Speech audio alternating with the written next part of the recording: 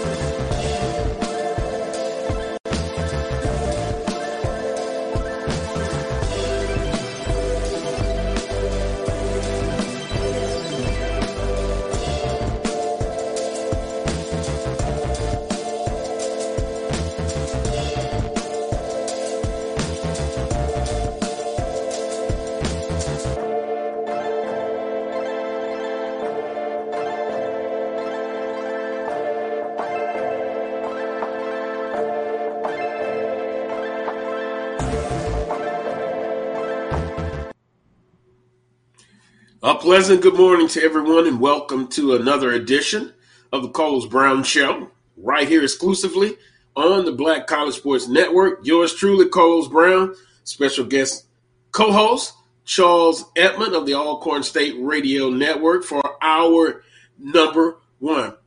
Here's how the guest menu will go for March 26, 2022. Of course, Charles Edmond joins me in hour number one. I'll make a slight adjustment. Coach Darryl Asbury, head football coach at Southern Lab High School in Baton Rouge, Louisiana. He joins me at about 11:35. We'll talk about the program that he has at Southern Lab, and also two football players, two student athletes who now will play their college football at Southern University. We'll talk to him about that. And also we'll get into he's a color analyst of the Jackson State Football Radio Network. I'll get a little bit of Jackson State talk with Coach Darryl Asbury. Then in hour number two, Coach Van Pettaway joins the Carlos Brown Show. We'll be talking swag basketball, March Madness, and then also I want to get his take on the lower seeds playing very well. One being St. Peter's. Hey, although my bracket is shot to hell, I'm pulling for St. Peter's. They did something historic. The first 15th seed to make it to the final 8, and in one more win, they'll be in the final 4. Coach Pettaway joins me in hour number 2. And then last, Brandon B.J. Jones of Inside HBCU Football joins me to wrap up this week's edition of the Carlos Brown Show. Charles Edmond, good morning, sir. Good morning, Carlos. Blessed to be with you and blessed to be here. It's been a rough week. We experienced one of the 4 tornadoes in Vicksburg the other day and had some window damage and a little bit of structure damage, but I'm glad to be here. It was a surreal experience, to say the least, and kind of scary, to be honest with you. And you know, Charles, climate change, global warming, all of that, and growing up in Baton Rouge, Louisiana, you really didn't see that many tornadoes. But guess what? You see them now and more often. So I'm glad everyone made it all right in your household. Boy, it's a scary, scary situation to go through that kind of inclement weather. Very, very. Sure. Yeah, I mean, it definitely was. I mean, we kind of knew it was going to be rough weather. I was looking at the forecast, and it was a tornado just north and west of Vicksburg. But then the wind picked up, and next thing you know, my office window blew out, my bedroom window blew out, and we went for cover. And, I mean, it happens just that fast. And from what I understand, my neighbors were saying that one of the 4 tornadoes formed right down the street from where we live. And you can just see behind me trees down, trees all over the neighborhood. And we were lucky because some of our neighbors experienced significant roof damage. And no lives were lost, but it's definitely a surreal and scary situation because it happened so fast. And in a second, it could all be over. So just blessed to be sure. Yeah, an interesting thing is with a hurricane, you'll have a 4 or 5 days, sometimes a week's notice. But with tornadoes, it's only a matter of maybe minutes, and then it's upon you. So, again, I'm glad everyone made it out well. I mean, some structural damage, but that can be replaced. Lives cannot. So I'm glad everything is okay and you guys are recovering. Some news and notes for the Carlos Brown Show. Southern University baseball had been in a slump, lost 2 of 3 to Arkansas Pine Bluff. They take game 1 over Grambling State University 3-2. Overall, now the record's 5-16 in SWAC play, 2-2. So a great way to bounce back for the Jaguars. It was a battle, but Coach Crenshaw and the Jaguars take game 1 of a 3-game series. So it'll be interesting to see. I know a lot of the Southern fans, alumni, kind of concerned with the slow start, but a very tough non-conference schedule. But losing 2 out of 3 to Arkansas Pine Bluff, and then literally, I think, just me saying this, their backs against the wall in an early the first game of the second series of conference play. So the Jaguars over Grambling State 3-2. Don't forget today at 1:00, they're going to have a ceremony to honor Coach Cato and name the field house in his name. And then 3 p.m., game 2 of the weekend series. Southern University softball. They lose to Texas Southern 4-2. Jaguars now 7-19 overall, 5-2 at conference play. By the way, TSU undefeated. And then, Charles, a historic game, almost a historic win. Jackson State women drop a 83-77 decision to LSU. A lot to talk about in that ball game. The Lady Tigers were down 47-30, 17 points. Then they go on a 28-10 run in the third quarter. Then they take a 1-point lead into the fourth quarter. And, boy, they were just that close to getting the victory. But let me just say this. Couldn't have been prouder of Jackson State women's basketball. Coach Reed and that staff have done an outstanding job. And when you're down by 17, you can fold the 10 right there. But they start playing much better, start hitting their shots, and you go on a 28-10 run. And after the game coming off, you could see Coach Reed look disappointed, but guess what?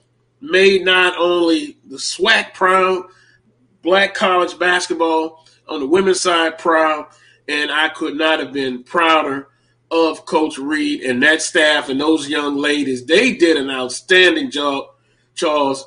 They were just that close to having a historic win, but it still was historic in the way they were able to come back, and they played very well. And they are one of the premier basketball programs in the country. Yep, I echo those sentiments exactly. I mean, after being down 17, they were up 10, I believe, with 4 minutes or 5 minutes left. And I was doing the baseball game at the time, and I said on the air, the number's 2. You get 2 defensive stops with a 10-point lead, and you get 2 buckets adding to that 10-point lead, you probably win the game. And LSU just cut into it, and unfortunately, they went on that run and they came up short. I mean, yes, it was historic. It was terrific.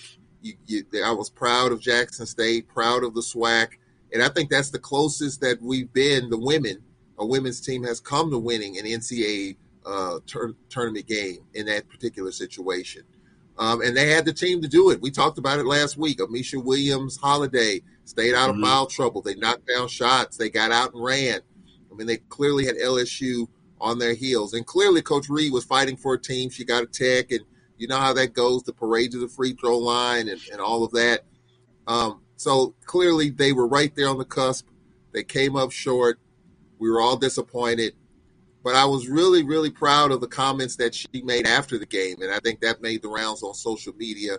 I 100% agree with what she said. You know, we've been knocking on the wall for a long time. Now it's time to kick down the wall. And I think, you know, what she meant by that is it's time for us to start winning some of these games. You know, that's one that was clearly in their pocket to win. They didn't. And it's time for us to get over that hump and win those type of games. It's tough, but I think that it's doable. And I think with the team that she had this year was a possibility. And next year she has Coach Sanders' daughter coming in. She has a pretty good recruiting class coming in. So Jackson State, even though they lost a lot, Amisha Williams-Holiday played her last game. I think she clearly's got some bigs to be able to kind of make up for that a little bit. And so Jackson State will be back. There's no question about that. But I think what she said is, you know, it's time for us to, you know, the moral victories are great. The pats on the back are great. Good game. That's great. But now it's time for us to start winning some of these games. In my opinion, that's what I got out of it. And, you know, hopefully at some point in time, we will get over that hump and we will, as far as the women are concerned, win some of those games. Now, it's interesting. She also talked about the culture and playing for HBCUs.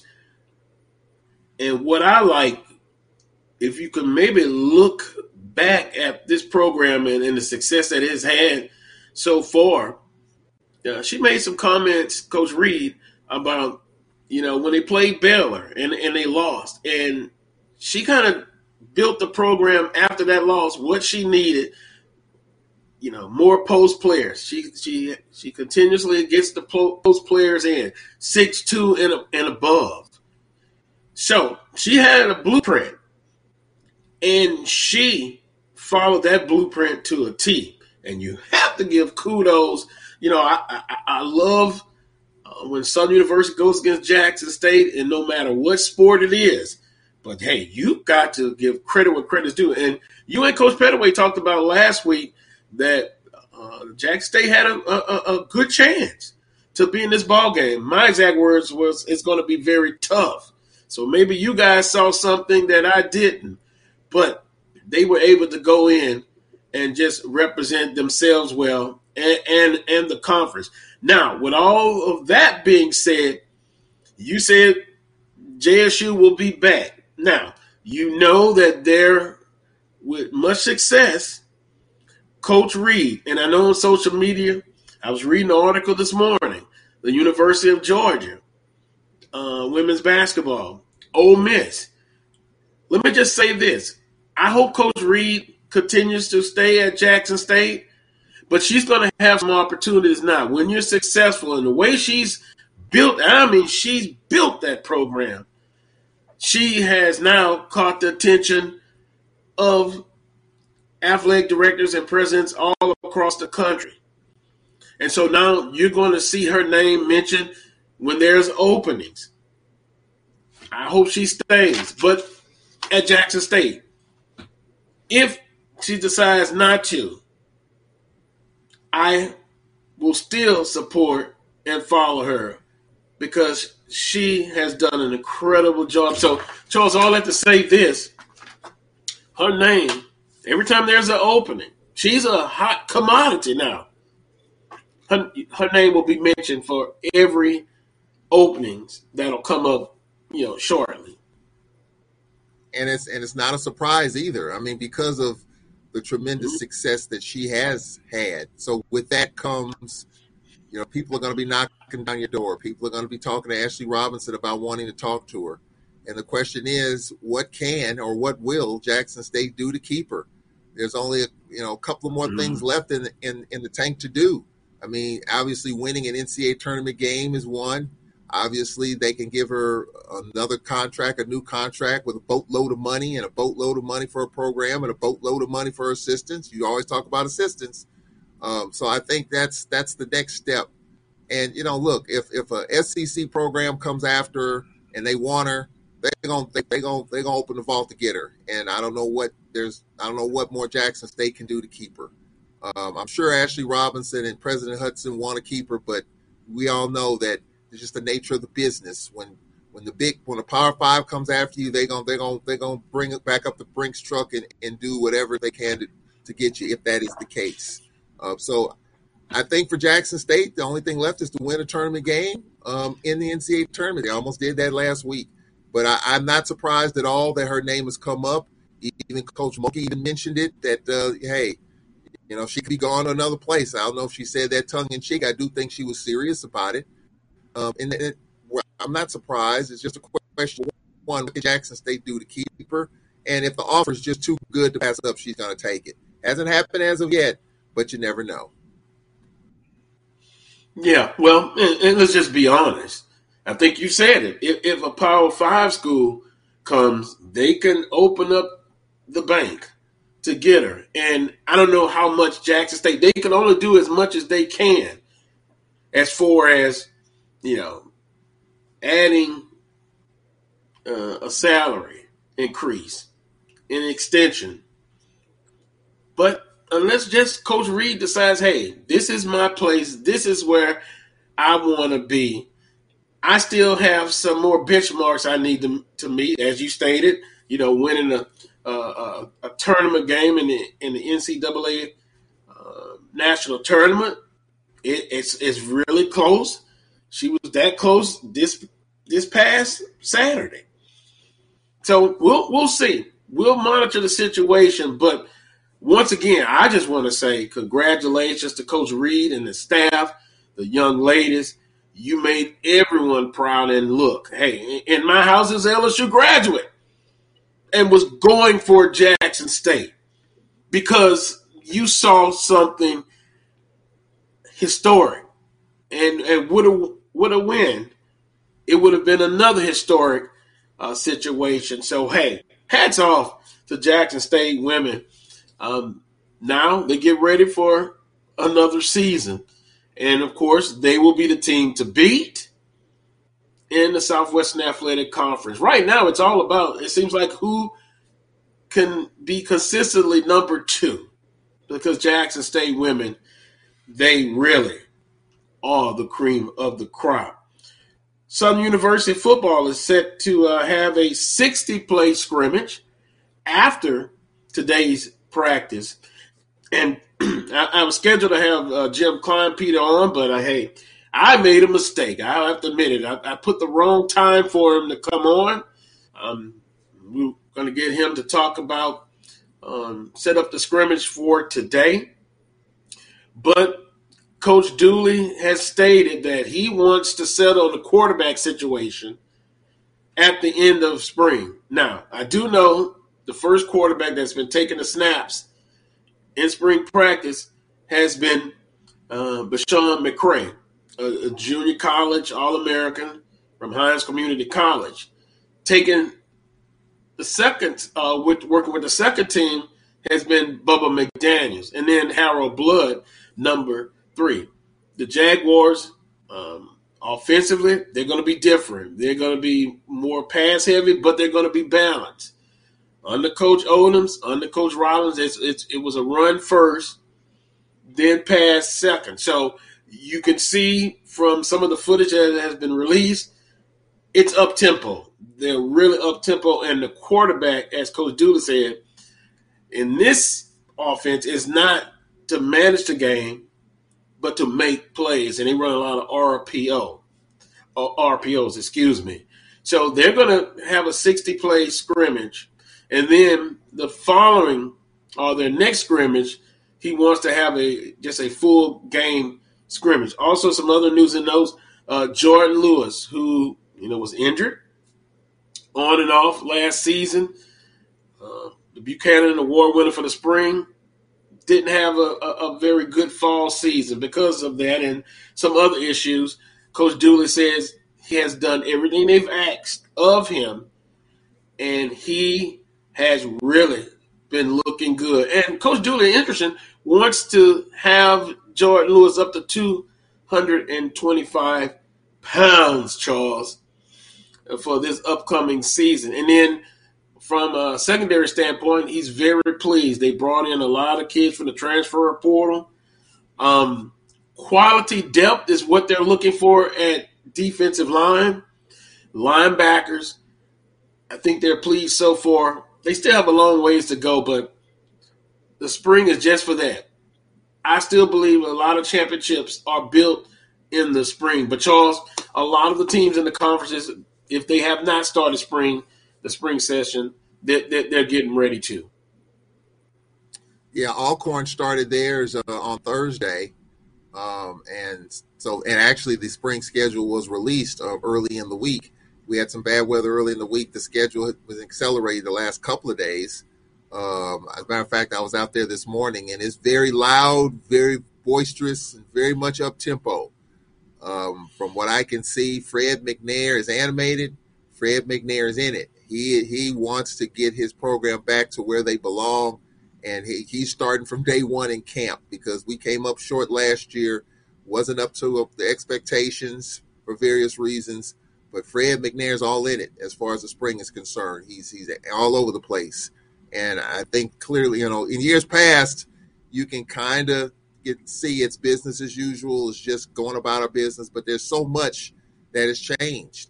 We've got the quarterback position still up for grabs. We got a new defensive coordinator, Cedric Thomas, who was at Alcorn before. Cedric Thomas was the head coach at UAPB for a short period of time, coming back home before he went to USM. Then was on the JUCO circuit. Now he's back as defensive coordinator. He's got some new defensive coaches that he's got to try to work in. So there's a lot of moving pieces in this Braves program, Carlos. A lot of things to put together. So there's no time to waste. Got to find a quarterback, got to find a backup, got to get the defensive schemes there with Coach Thomas. A lot to unpack. Got a new kicker. You got Rubens Beauplan, who's no longer there, and I think at Southern University, if I'm not mistaken. So I think that's correct, Charles. Yeah. I mean, so there's a lot of work to be done with this Braves program, but I have no doubt that Fred McNair can get it done and figure it out in this time frame here in the spring. We just started in the last few days, but a lot of work to do. Charles, I was talking to someone this past week, and we're talking about Alcorn State and Coach McNair and the success he's had, but no one is really talking about Alcorn. But, I'm always looking at Alcorn. I got one eye on Southern, one eye on Alcorn. And I understand. I think he wants to – it wasn't acceptable last year. And he wants to get in. And you mentioned that he's fiery and he's on – you know what? That's the way to be. And when you're looking at within the conference, Jador Sanders, he's back. But a lot of the teams in the conference, they're going to be breaking in new quarterbacks, Southern included. I believe McCray it's his job to lose, just my opinion. So it will be interesting to see how spring practice goes for everyone. And then as you get ready for summer conditioning, and then you get ready for the fall. I think the stakes are high. The pressure is high for all the teams. And if you're not careful, you don't want to have two below par seasons in a row. Then you'll have the alumni, and then you'll have the director of athletics and the people of influence looking at you from a critical aspect. So, with that being said, Southern University set to have a 60-play scrimmage. After practice today should start around maybe 3:30-ish for Southern University. And we'll have a report next week. With that being said, I want to show some love to I appreciate everyone that's watching. Keith Martin, good morning, Carlos and Charles, good morning. Willie Bolden, Chuck Hunt, Jamar Scott. He says, great morning to Carlos Brown, Shell and Charles Edmond, Chuck Hunt, Avis Heath. Gotta love Avis Heath. You gotta love him. Just want to show some love. And let's pick a couple of comments right quick. Chuck says, JSU had Kim Mulkey sweating, which she was coming out of her jacket. And, back to the comments, and I know on social media, some were saying they didn't like the comments. And you know, Charles, Prairie View had a women's basketball coach, and I believe Prairie View played Baylor tough. And the next thing you know, Coach Mulkey, who was at Baylor, hires the coach, and now the coach is the women's basketball coach at SMU. But you know, Coach Reed, just a great job. And once again, I hope she stays at Jackson State and continue to do the great work. But as we stated a few minutes ago, they're going to come after her as far as her leading a women's basketball program. With that being said, if that happens, then of course, you know, Ashley will, I'm sure he has a backup plan, but it will be interesting. She has done an outstanding job at Jackson State. I guess I can't give her enough kudos, Charles. Enough congratulations.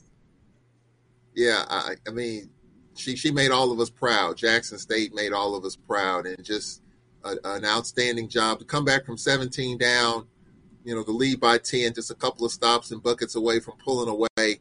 You know, clearly had the LSU Tiger Nation on their heels, and Coach Mulkey definitely she was concerned. There's no doubt about it.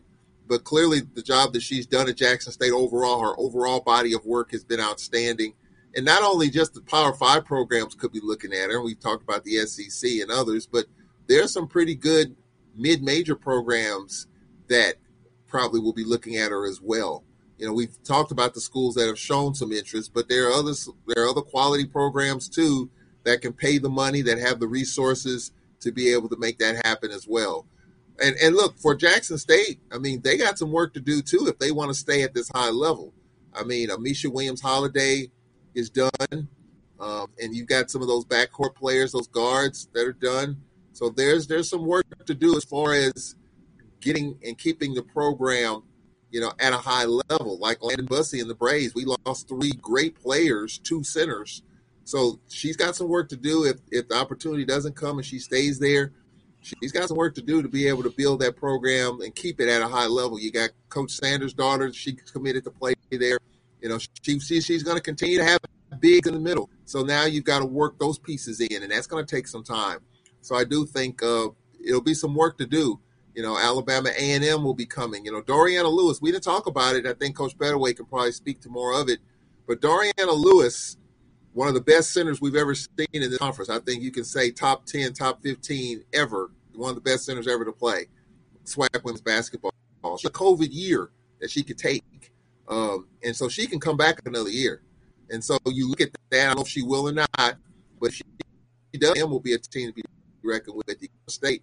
So I think clearly the challenge will be there to keep Jackson State at that high level, because some other teams that are right there on the precipice, Bama State, possibly A&M, possibly Grambling, you know. So we'll see. If she stays, it's going to be a challenge to remain at that high level.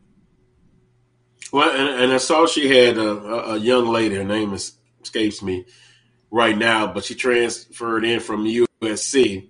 And I know she loves to have those post players. I have the utmost confidence that if she's there, she'll get the job done. Now, everyone else, it's going to be their job to try to come up and be competitive against Jackson State. Now, I know it's one on the court. I understand that. But the way she's built that program, it's going to be tough. And I believe someone, and let me see if I can find it.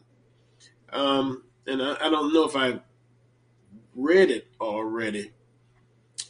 But Willie Both says, everyone better start recruiting to compete with JSU. In turn, you will be able to compete with Power Fives and mid-majors. So the bar has been raised. The bar has been set by Coach Reed. Now it is up to everyone else to elevate their program. And it's recruiting. And another thing I like about Coach Reed, they make adjustments. And not just at halftime. They made adjustments before halftime. Just a tremendous job, and we've often said how competitive it has been in the Southwestern Athletic Conference in women's basketball. JSU now is clearly in the lead. Let's see if the other programs, the Alabama States, the Alabama A&Ms, the Southern Universities, the Grambling, can they up their level as well? Charles, we'll take a quick time out. When I come back in a few minutes, I'm scheduled to talk with Coach Darryl Asbury, head football coach at Southern Lab in Baton Rouge, Louisiana. He has two of his student athletes, former players. They're going to be playing for Southern University. We'll talk about that. Also, his expectations for Southern Lab in 2022, the fall season.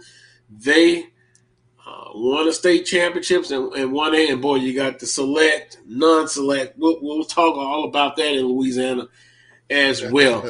Going to take a quick time out. I'm going to come back in a few minutes, scheduled to talk with Coach Darryl Asbury. You're watching the Carlos Brown Show on the Black College Sports Network. Now, you can live in Texas and not have a good red meat blend. Texas Cowboy Dust is designed for steak and other red meats. It's out to be my most popular spice blend, made with onions, peppers, ground mushrooms, pink salt, and other spices. Texas Cowboy Dust also goes great with chicken, pork, vegetables, and adds a restaurant-quality sheen to gravies and sauces. Vanilla smoked sea salt seasoning is for seafood. The tarragon and fennel bring out the natural sweetness in seafood. I also use it in rice dishes, on yams, asparagus, blueberry pancakes, and believe it or not, chocolate chip cookies. Vanilla smoked sea salt adds a salty and savory component to sweet dishes that create a symphony for the tongue. I have in me the ability to make you a better you. So if you work hard, focus, stay on point, you can do anything. Trust me. We made this track to tell everybody they can follow their dreams.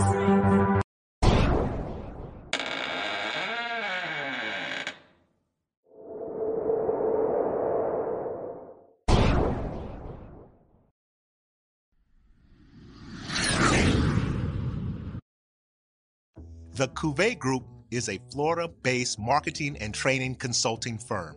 We help businesses communicate to their target audience and engage them in conversation.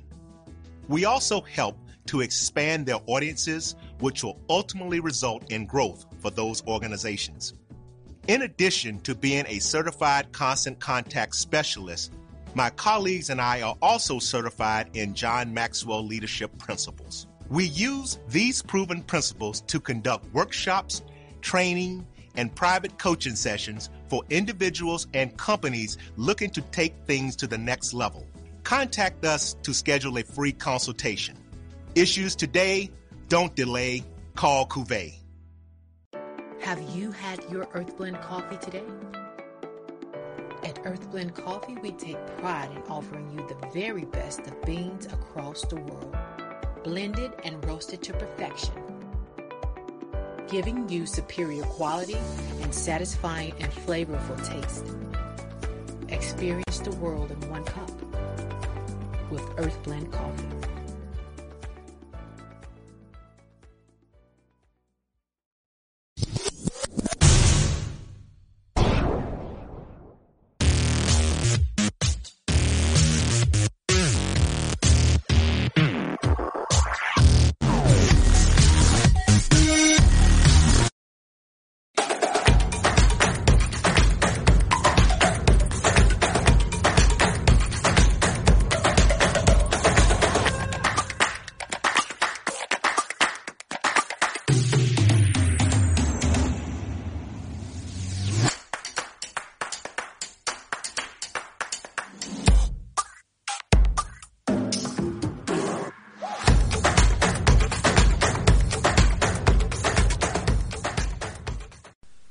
Majesty is a premium health and wellness tea line focused on bringing delicious yet healthy tea blends to the community. Filled with an abundance of vitamins and antioxidants, we work to blend teas with exotic spices and fruits to produce scrumptious and wholesome beverages. So check us out at MyMajesties.com. That's MyMajesties.com. My Majesties, an Urban Passport member. Are you hungry for authentic Caribbean food? Like jerk chicken, oxtail, red snapper, shrimp, Tofu and Rasta pasta? Well, find your way over to Mango's Caribbean Restaurant, 180 Auburn Avenue, right next to Royal Peacock. In downtown Atlanta. Them belly full, but we hungry. Mango's Caribbean Restaurant, open daily from 11 a.m. to 10 p.m. And on Friday and Saturday, we're open till 4 a.m. Come to Mango's and put some spice in your life. Oh, we've got a good thing going.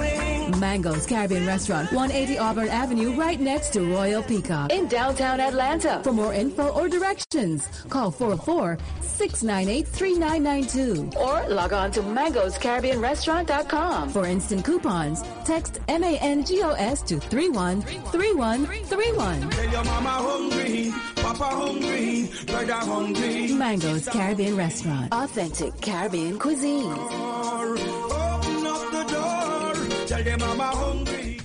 For my people that don't get to see me, trying to remind you who you are, just like in Romans 3. See, we about to blow across the world just like a day that's breezy. This motivation for the people and this classic Bible teaching say, make this for my people that don't get to see me, trying to remind you who you are, just like in Romans 3. See, we about to blow across the world just like a day that's breezy. This motivation for the people and this classic Bible teaching, hey, motivation. For my people that don't get to see me, trying to remind you who you are, just like in Romans 3. See, we about to blow across the world just like a day that's breezy. This motivation for the people and this classic Bible teaching say, hey, this for my people that don't get to see me, trying to remind you who you are, just like in Romans 3. See, we about to blow across the world just like a day that's breezy. This motivation for the people and this classic Bible teaching, motivation. Now, you can live in Texas and not have a good red meat blend. Texas Cowboy Dust is designed for steak and other red meats. It's out to be my most popular spice blend, made with onions, peppers, ground mushrooms, pink salt, and other spices. Texas Cowboy Dust also goes great with chicken, pork, vegetables, and adds a restaurant-quality sheen to gravies and sauces. Vanilla smoked sea salt seasoning is for seafood. The tarragon and fennel bring out the natural sweetness in seafood. I also use it in rice dishes, on yams, asparagus, blueberry pancakes, and believe it or not, chocolate chip cookies. Vanilla smoked sea salt adds a salty and savory component to sweet dishes that create a symphony for the tongue. I have in me the ability to make you a better you. So if you work hard, focus, stay on point, you can do anything. Trust me. We made this track to tell everybody they can follow their dreams.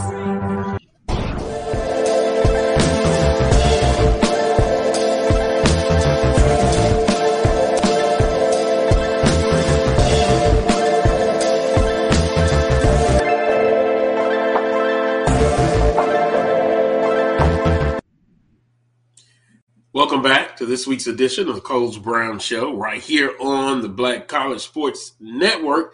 I'm solo right now, still trying to transition to a couple of guests. Jim Kleinpeter, who was scheduled to join me. Then during the break, he says he was able to join me. Hopefully we'll be able to get him on, as well as Coach Darryl Asbury. And hopefully we'll get Charles Edmond back here on the Coles Brown Show. Let me switch a little bit to Southwestern Athletic Conference and SWAC baseball. Right now, in the standings, and it's still early. It's still early. Bethune-Cookman leading the Eastern Division. They're undefeated. They swept Jackson State last weekend. Then Alabama State, who hosted FAMU, they swept FAMU. They're 3-1. Mississippi Valley State 2-2. Alabama A&M 2-2 in the Eastern Division. FAMU 1-3. And then Jackson State 0-4. Jackson State is on the road again at Alabama A&M. They dropped the first game of that series. And I guess Coach Omar Johnson, and they're trying to figure things out. But if we remember the prognosticators who basically said Jackson State would represent the Eastern Division, Southern University would represent the Western Division. And right now, both teams are struggling. Jackson State bringing up the rear, 0-4. Now, they've been on the road for their opening two series. But Bethune-Cookman right now, got a chance to see them against, LSU in a non-conference series. Right now, they're leading the Eastern Division, 4-0, Alabama State 3-1. But again, it's still early, and you still have a long conference season ahead of you. Now, in the Western Division, Texas Southern leading the Western Division, 4-0 in conference play. Then Prairie View A&M 2-2, Grambling State 2-2, Southern University 2-2, Arkansas Pine Bluff 2-3, and Alcorn State 0-4. If we're able to get Charles Edmond back on, he talked about Alcorn State baseball, a new coach, getting a late start, and Texas Southern basically, wow. Last weekend, they put up some runs, and it's a tough situation. And I remember last week talking about Alcorn State goal is to get better. Every time they go out and participate to get better. But, Charles, it was tough in Lorman last week for Alcorn State, but they're 0-4. But what I was saying was Jackson State, 0-4, Bethune-Cookman 4-0, and Texas Southern 4-0. It's still early in the SWAC conference baseball race, but boy, Jackson State struggling. We expected Alcorn State to struggle. And the Western Division, you got a lot of teams right in the middle of the pack so far. What are your thoughts on this early SWAC baseball season? Well, I'm going to start with the Braves because I've been reading on social media. Some of our fans are getting a little impatient with the high-scoring, one-sided, lopsided scores. And I did an interview with Coach Williams when he first arrived his first week, and I'm gonna repost that interview. But just to summarize his situation, first of all, he was hired in August, okay, right before students came back on campus. So it was a late hire for the baseball cycle. All right, when he arrived and he assessed the program and he had players show up that played on the team last year, he had 15 players. He didn't have a catcher. And so he's got a few more than that now as we're into the season. But he has basically two catchers, and you got a lot of guys playing out of position right now. You got outfielders pitching. You got pitchers that are outfielders. Heck, even he asked me if I had any eligibility left. I'm 54 years old. I mean, of course, he said that in tongue in cheek, but wow. He looked at me and said, "You got any more eligibility left?" And he said that after the game last week. So I think if fans just kind of step back a little bit and take the time to understand what he's going through right now, it's brutal, it's rough, it's tough. I've never been involved in a 32-1 game. And I talked with Mike Robb last week, and he sympathizes with what Coach Williams is going through. He claims that his first year at Prairie View, he was going through exactly the same thing. You know, you come in late, you're hired late in the process, and you only got a handful of players, and you got to build it. So he went through the same brutal deal that what Coach Williams is going through right now. But I will say this about Coach Williams and talking about the Texas Southern series. He wants you to play the game the right way.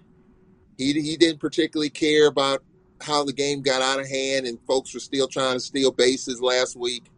You know, I think that part of it, the gamesmanship of it, he didn't particularly care for. I mean, when it's 20-1, when it's 15-1, you don't necessarily have to go through all that. And so he didn't appreciate that. And I get it. You know, you're up big. and you're putting in players in the game that normally don't play, and when you're winning that big and they want to make a splash, I get all that. But there's a gamesmanship to it. There are some written rules that Coach Williams talked about. He's frustrated, but he wants his team to play the game the right way. He wants the hustle to still be there. He wants you to give it all you got for 27 outs, despite the score. And I know that's tough to do. So that's just how he is. I just hope Braves fans continue to be patient, because he did arrive late in the process, and he doesn't have a lot of players. Now, there is some interest in the program, some players that I posted on social media that will commit for next year. But it's going to be a rough go this year. It's rough to where we might not even make the tournament. It may be tough to win a game. But this team is continuing to play and continuing to fight. And he wants his team to fight and hustle after ground balls, hustle down the line. If not, you won't be in there. And I think that's what he's looking at, just to continue to fight and hustle, because he's fighting and hustling for his team. Well, a tough start in conference play, tough start for Alcorn State baseball, but I kind of expected that from the outside looking in. But now, what I didn't expect, Jackson State, 0-4. Alabama A&M improving. They lost the opening game of that series, so now Jackson State's looking at 0-4. I think they're the most disappointing team so far, although it's still early and they could make a serious comeback. But hey, Bethune-Cookman seems to be the class of the league so far. But I'm sure Texas Southern will have something to say about that. But Jackson State struggles. Yes, I think Jackson State struggles is pitching right now. They had a 7-1 lead, I believe, last week against Bethune-Cookman and lost 9-8 in extra innings. And Jackson State can score as many runs as they want to score. They've got enough hitting to be able to get it done. But it's always been the one knock on Jackson State has been pitching. Once you get into that bullpen, it really falls off. And I think clearly that's the case again. You have a 7-1 lead on the road. You got to be able to finish the deal. And they have not been able to finish the deal. So I think that's probably more of a glaring issue for Jackson State this year, because of all the bats they lost from last year's team that went 24-0 and made it all the way to the championship game and let it get away in the last couple of innings. I think that's the problem with Jackson State. They are disappointing, but I think the pitching is probably even more of a disappointment, because they can't hold leads, and it's a struggle. And so if you got to score a ton of runs every time and you don't have the bats that you've had in years past, it's going to be even tougher. So I think that's what Jackson State's dealing with right now. Charles, couldn't we say that about several teams in the conference? I mean, looking at Southern against Houston in the midweek game, starters doing very well. When they go to the bullpen, boom, disaster. So can we say that about some of the teams facing the same situation as Jackson State? And then if we look ahead, me and you have been to some NCAA regionals. Same thing. You have a pitcher that's given a great performance, you go to the bullpen, boom, disaster. I'm not going to say that about every team. I think for Jackson State, it's, to me, and I look at a team like Alabama State, for example. Alabama State is a team that's not going to score a ton of runs. They may score 4 or 5. They're going to win 5-3 because their starters are good, their middle relief is good, and their bullpen will close the door. But for Jackson State, this has been a problem for a while, and it's just it doesn't get looked at because they score so many runs that they, just like last year, they just beat the life out of you, and they force you to pretty much give up because they're scoring 10, 11, 12, 13 runs, and you can't match that. So therefore, you can get away with keeping your pitchers in because you know that you've got enough bats to be able to score as many runs as you need. But this year it's kind of different. This year they might not have the bats, and then the pitching is kind of the same. So it kind of catches up with you. But I don't think a lot of teams are in that category. I think from what I saw with Texas Southern, I think Texas Southern's bullpen is pretty stout. I think Southern's still trying to work it out. I think Grambling's a team that can score a ton of runs. But just we were talking about Jackson State. It's been an issue, I think, in my opinion, for years now. And it hadn't caught up with them quite as much because they scored a bunch. But this year, they're not scoring as much, but the bullpen's still the same. The pitching is still the same. So it's caught up with them a little bit this year. And, Jackson State's got to be careful with FAMU and Bethune coming in. Bethune is really playing well. FAMU's no gimme. And, of course, Valley's playing a little bit better. I think that's the other thing. Valley is a little bit improved with a first-year coach. So Jackson State better get it going. State's not going to be a pushover. Jackson State better be careful because they can go from where they were last year to maybe not even making the tournament. And they've lost 4 in a row. And I can't remember the last time they've lost 4 conference games in a row. Well, they get an opportunity to try to win the series. But to do that, talk about Jackson State, they've got to win today, and then they've got to win Sunday. Ralph says pitching is a problem in the Southwestern Athletic Conference. And, what's the saying? Quality versus quantity. I think you got to have a little bit of both. And I think with Jackson State, they'll have an opportunity to kind of try to fix that problem. But again, I've seen Southern in a couple of games this year. I mean, when they go to the bullpen, it has not been kind to Southern University. They've had some leads. And then also, once again, I go back, not to get ahead of myself, but when you get into regional play, unless that pitcher can give you 6, 7, 8 strong innings, when you go to the bullpen, that has to be developed. And I've just seen that over the years. You're more of a baseball guru than me, Charles, but I'm just looking ahead. I know we are talking specifically about Jackson State, but I still think you can go. Not every team in this conference, but some teams in this conference, they have to develop and get the best that they can out of their bullpen. Because sometimes your starter may not have it. Sometimes an injury. I was watching a baseball game the other day, a terrific starter. He had an injury.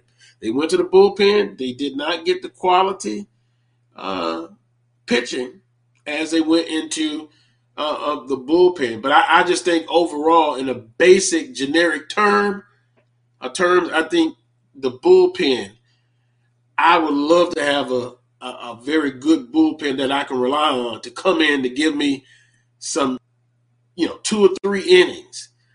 Let me ask you this, Charles. In your opinion, if you have a starter, and I've seen it over the years, I've seen starters go 6, 7, 8 innings. What do you think most coaches try to get out of their starting pitchers? How many innings? 6. If you can get 7th inning, you've done your job. Because then you got short relief, then you got closers. So if you can give your team 6 good innings, you've done your job. Now, to your point, if there's one coach in this conference that had the blueprint and had it right, it was Mervell Melendez when he was at Alabama State. If you looked at that roster when he was there, he had probably more pitchers than he had hitters because he catch up any way you want. He had enough arms. You talk about quality and quantity. He had that. He had very few bats, but the bats that he had were very, very productive and very potent. But if you look at the stats, you looked at the stat sheet and you saw the number of players that he had pitchers, you probably had 12, 13 pitchers because he had pitchers for every situation. And he got good, solid pitching, getting into the 6th inning, getting into the 7th inning. And he had guys that can face one batter, or he had guys that can give you 4 innings in relief, or he can have you a guy that can give you 2 innings and close the door. So I think Melendez had it right, and I think other teams haven't been able to kind of match that, and that's why Melendez was so successful at Bama State. He didn't have to score 10 runs. He can beat you 6-4, and it's boring. It's not what fans like, but that's the blueprint to success, and that's why he was so good at Bethune-Cookman, and that's why he was so good at Bama State. And really, there hasn't been a team in this league that has been able to match that. We're kind of a slugger conference. We like to slug our way to the title. It doesn't happen. You've got to be able to slow teams down, and good pitching always trumps good hitting. That's the baseball adage, and that is so true. I mean, because, you look at last year in Jackson State, they had a 13-1 lead against Grambling in the semifinals and lost the lead. They won the game, but that caught up with them eventually. So I think that's kind of the issue right now. You got to be able to get arms, and you got to be able to keep people off base, and you got to be able to pitch your way through it. And right now, I think that's still kind of a work in progress for a lot of our teams. But for Jackson State specifically, they're so potent. Mm-hmm. They've been so potent at the plate. They can just score so many runs. And so what Omar Johnson likes to do is milk his starting pitching for all it's worth. He knows if you get past that second or third bullpen guy, he's in trouble. And I think this year you're seeing that because he's not scoring quite as many runs. So Omar's got to figure it out, and I think he will. And I have a lot of faith in him that he can get it done, but it definitely is not the same team that he's had in the past. Yeah, 0-4 in the Eastern Division. But, hey, if they could take two of the next two remaining games, they win the series 2-1. And, you know, I'm listening to you and I'm thinking about, I know you said 6 innings, your starter can go.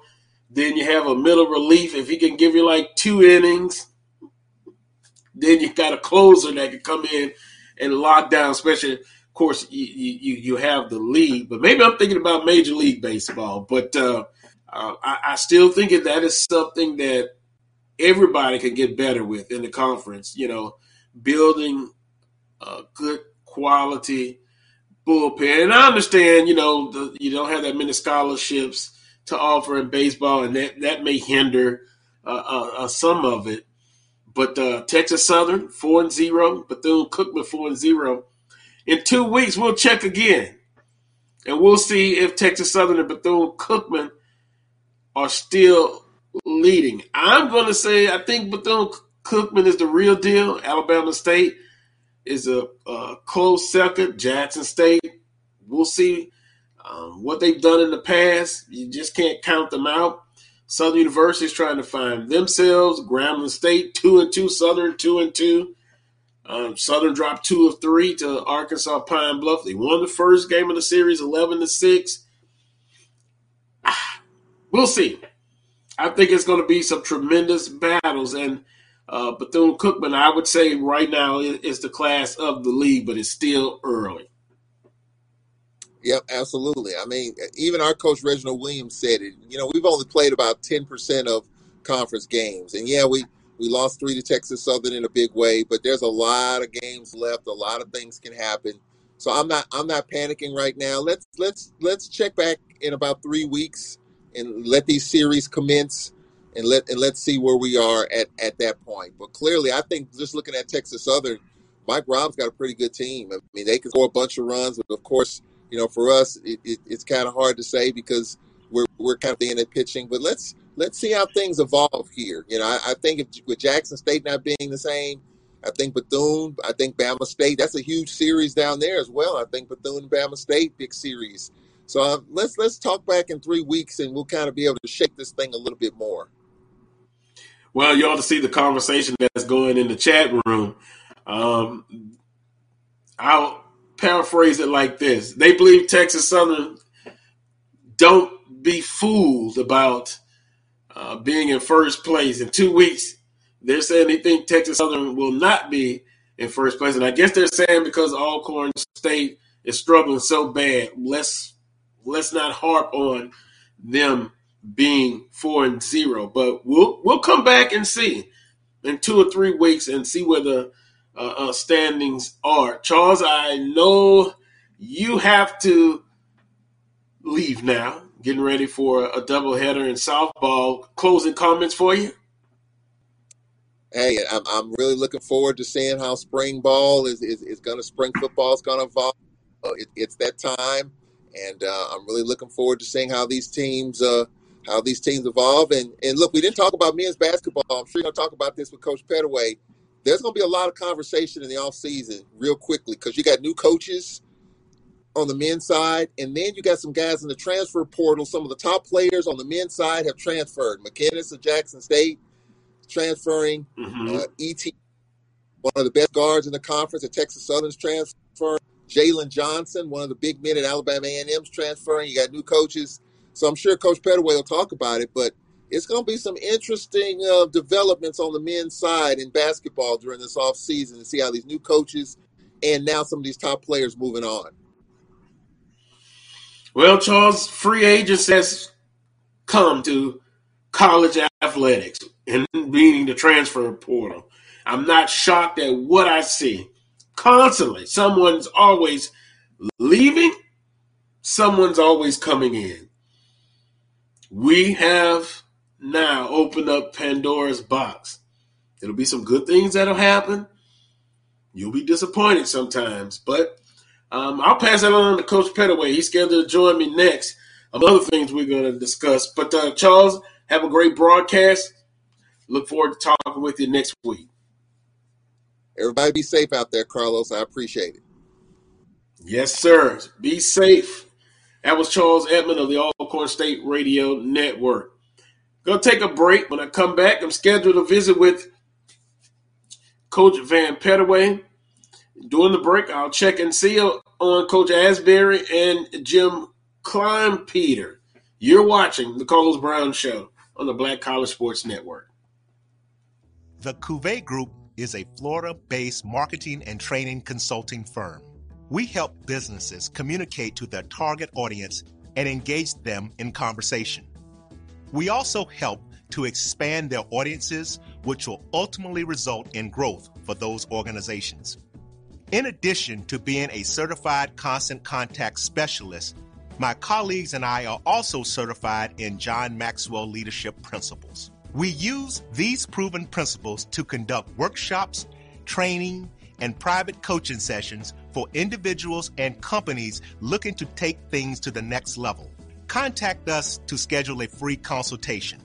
Issues today, don't delay, call Cuvée. Have you had your Earthblend coffee today? At Earthblend Coffee, we take pride in offering you the very best of beans across the world, blended and roasted to perfection, giving you superior quality and satisfying and flavorful taste. Experience the world in one cup with Earthblend Coffee.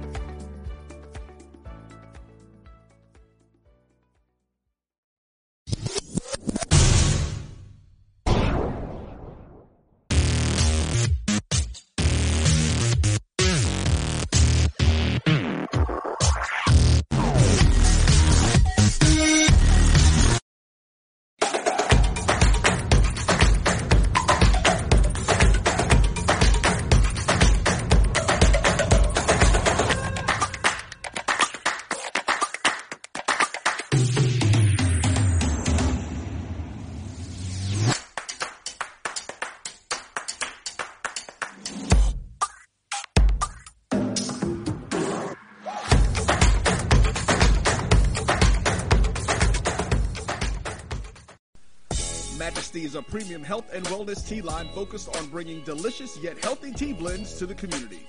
Filled with an abundance of vitamins and antioxidants, we work to blend teas with exotic spices and fruits to produce scrumptious and wholesome beverages. So check us out at MyMajesties.com.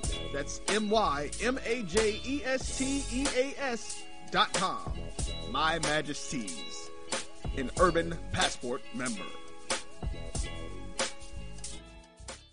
Are you hungry for authentic Caribbean food? Like jerk chicken, oxtail, red snapper, shrimp, tofu, and rasta pasta? Well, find your way over to Mango's Caribbean Restaurant, 180 Auburn Avenue, right next to Royal Peacock in downtown Atlanta. Them belly full, but we hungry. Mango's Caribbean Restaurant, open daily from 11 a.m. to 10 p.m. And on Friday and Saturday, we're open till 4 a.m. Come to Mango's and put some spice in your life. So we've got a good thing going. Mango's Caribbean Restaurant, 180 Auburn Avenue, right next to Royal Peacock in downtown Atlanta. For more info or directions, call 404-698-3992 or log on to mangoscaribbeanrestaurant.com. For instant coupons, text MANGOS to 313131. Tell your mama hungry, papa hungry, brother hungry. Mango's Caribbean Restaurant, authentic Caribbean cuisines. Open up the door, tell your mama hungry.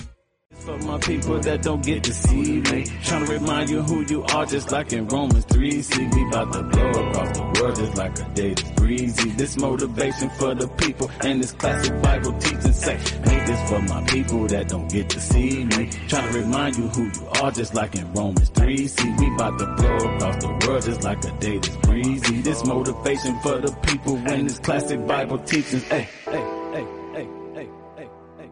Motivation. For my people that don't get to see me. Trying to remind you who you are, just like in Romans 3. See, we about to blow across the world just like a day that's breezy. This motivation for the people and this classic Bible teaching say, make this for my people that don't get to see me. Trying to remind you who you are, just like in Romans 3. See, we about to blow across the world just like a day that's breezy. This motivation for the people and this classic Bible teaching. Hey, hey, hey, hey, hey, hey. Motivation.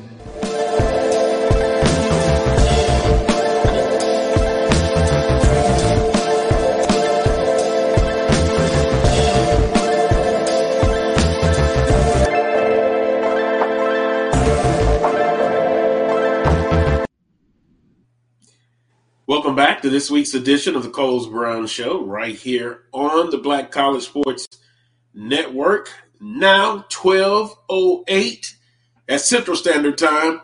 Guest number 2, Coach Van Pettaway joins the Coles Brown Show. Coach Pettaway, good afternoon, sir. Hey, good afternoon, Carlos. I'm happy to be here, man. It's a gorgeous day in Huntsville, Alabama. It's springtime, a little windy outside, but we're having a great day here.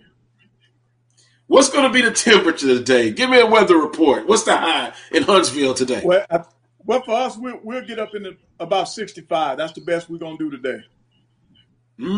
How would you like 72? Oh, yeah, I would love that. I bet you that's what you got down there in Louisiana. That's right, Coach. But, boy, it was some storms, a stormy week this past week with that cold front. And Charles Edmond, who was our guest in hour number 1, he kind of got some damage to his house, but they were able to make it through, and that's the great thing. You can replace the material things, but you cannot replace the life. But yeah, 72 degrees here, Coach. A lot to talk about with you. We're gonna work hard today. First and foremost, Jackson State win.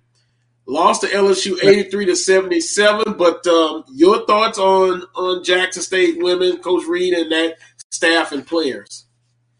I really enjoyed watching that team play this year. I thought they represented the SWAC well. They represented themselves well. Even though they didn't win that game, I mean, we as coaches don't like to take moral victories away, but I'm looking at that as a stepping stone. I think what they established this year on the court in the SWAC and then in the playoffs, in that NC2A game against LSU was just a stepping block. I was real proud of them. I thought Maya Crump played an outstanding basketball game. Amisha Williams-Holiday, I thought she was strong with a double-double. Luckett played a good game. And then also Deja Rogan, she had a great game. So, their players played. I thought they had the momentum. To have LSU on the ropes, a 10-point lead in the fourth quarter, I thought they played tremendous basketball. Coach Reed and her staff, they did an outstanding job all year long, and I honestly believe that they represented the SWAC real well, even though we didn't win that ball game, and I'm proud of them. And I look forward to the future, and I hope Jackson State does the right thing to make sure that they do what they need to do to keep Coach Reed there. Well, Coach, I'm going to come back to that in my notes because she is a high commodity right now. Back specifically to the game, I said in hour number 1, Coach Reed and that staff, they make adjustments pretty much on the fly. They make adjustments at halftime, but to be down 47-30 and then go on a 28-10 run, in most cases, some teams – that would have been it, down by 17, but they were able to come back and take a 1-point lead going to the fourth, then up by 10, and they were that close. Leaving off the court looking at her facial expression, Coach Reed, she seemed disappointed, but that was the face of a warrior. Right. And that staff and the crowd gave them a standing ovation because they did a great job. Now, with that being said, she is a hot commodity. I read this morning that her name is mentioned with the University of Georgia. I know there was some talk about Ole Miss. And I was talking to some Jackson State alums a couple of days ago, and their thing was Ashley's going to do whatever it takes, Ashley Robinson, the director of athletics at JSU, to get it done. But, Coach, how do you go? And let me say this, Coach. I hope she stays because I think she still has some other benchmarks. One in particular being that to win a tournament game. She was that close. And then, Coach, he talked about the blueprint after losing to Baylor. And I think they lost 101 to 51 or something like that. She went in and built or rebuilt or added to her team after that defeat. And, boy, they're so close, Coach. Right. She has an awesome program, not just a team, because, when you look at what she did back-to-back in the SWAC the last 2 years, that lets you know that, they still got some more growing to do. She in it for the long haul. I know her name has been mentioned in the Georgia. Georgia just announced they did hire somebody from, I think the young lady was at UCF, school out of Florida.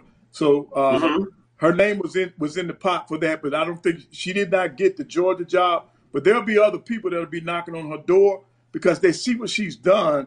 They see how she has built a program, and she's going to make someone proud. And I just hope for the conference sake that it's still at Jackson State because she's done a remarkable job. And when you talk about them being down by 17, she got up, she got the tech, she let her players know that she was fighting for them. And once those players saw that she took that tech for the team, man, they marched on. That's when they went on that 22-10 run. So she has shown that she knows what to do. Her and her staff, they are doing an excellent job, and I hope they stay together. She can keep that staff together. She's got a good nucleus coming back. Yeah, they're gonna miss Williams Holiday, but they got some good players on that team. And from what I understand, they got a terrific young lady sitting out. So I think Jackson State women's basketball program will be back, and I know Coach Ashley will do what's necessary to keep her in that blue and white for Jackson State. Coach, which is most important? A salary increase, an extension, or both, and then see some other perks that you could add in there?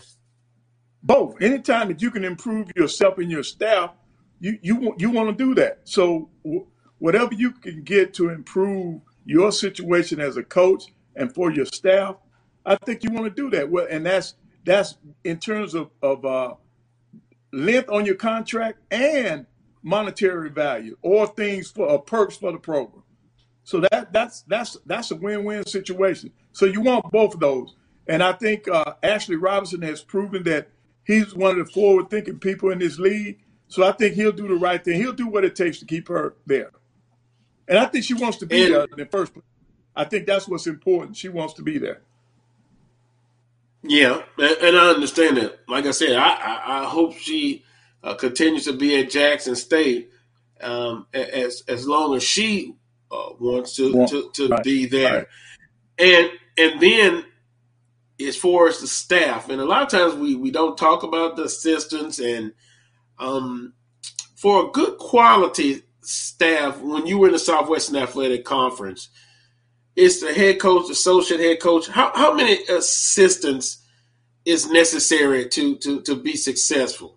Give me a number. Well, they need a full staff. You want to have your 3 assistants and a graduate, and then now they're going to an operational person. You need a full staff.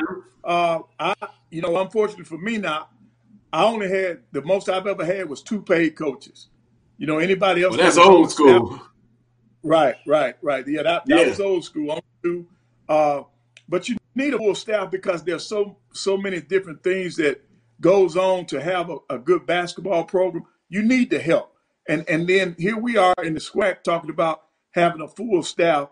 When you pull up, you look at the teams that are in the Elite Eight for the men. Some of these programs got 10 people on the staff. You know, they got other coaches. They got analysts. They got director of player personnel. They got player development. They create all these titles. They got all these people. You got all these eyes with experience going up against us with 2 coaches. You know, the more eyes, the more ideas that they can throw at you. Now it's only two of us, or a total of 3 against 10 or 12. You know, that makes a difference. So you need that for full-time, big-time basketball. You need a full staff. A full staff, yeah. I would agree. And Coach, speaking of a full staff, I had never really heard of St. Peter's. Yeah, can you hear me, Coach? Coach, can you hear me? St. Peter's. I was talking about St. Peter's. I had never heard of them, and now a 15th seed. They're in the Elite Eight with a chance to make it to the Final Four. March Madness, really? That's what it is. That's the nickname, March Madness. We're seeing so many lower seeds doing very well. Coach, why do you think this is happening now? Well, parity. You got parity. You know, the big schools can't sit on all the players now, and there are a lot of reasons for the parity. Number one, I think it's because of the portal, kids being able to have more choices. So some of the lower seeds are getting better players now, and it's paying off. My bracket's a total wreck because these lower ranked teams have had some bigger. I've only got one team left in play out of my bracket, and that's Kansas is the only team I had going to the Final Four. That's the only team left. So I think it's great for college basketball to have the parity. But I think two things that are hurting us right now, the transfer portal and that NIL. I think it's going to hurt us before it's better. Because you got kids right now they're leaving left and right. And when you look at the SWAC, you know, Alabama A&M's got 4 kids in portal. That was a program on the rise, and now they got their best players and 3 other players that are in the portal. Alabama State has a number of kids in the portal. Prairie View. I don't know of any school right now that has not been affected by the portal. And that's tough. That's tough. Wow. Because you spend time to work with these kids. Yep. You work with these kids, and then for whatever reason, they decide at the end of the season that they want to test the waters. All it is free agency. It's free agency without a big-time contract. That's all it is. Yeah, that's kind of the way I turned it in our number 1, and it's going to be a lot of coming and goings. Back to the NIL. You said it's going to hurt in the transfer portal for HBCUs, and I know some universities are working on having a program. Is it a case of the haves and the have-nots, or is it a case where HBCUs, if they organize right and they do it in the right way, they'll have an opportunity to elevate that particular program? Or is it going to be too tough if you're trying to compare them going against Power Fives?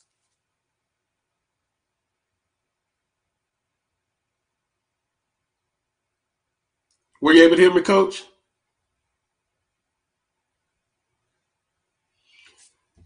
Let's do this. Let's take a timeout. When we come back, it'll be more of the Carlos Brown Show right here on the Black College Sports Network.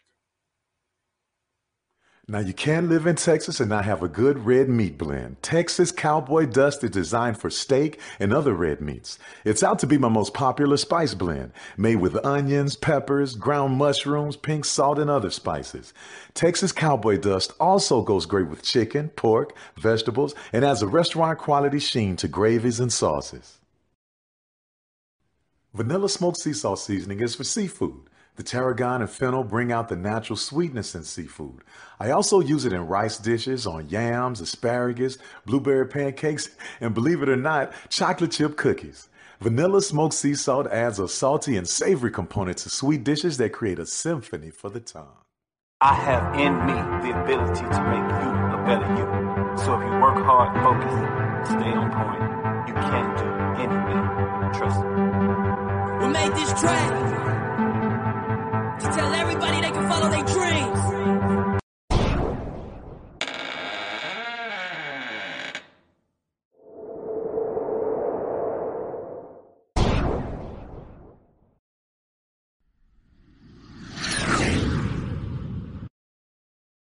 The Cuvée Group is a Florida-based marketing and training consulting firm.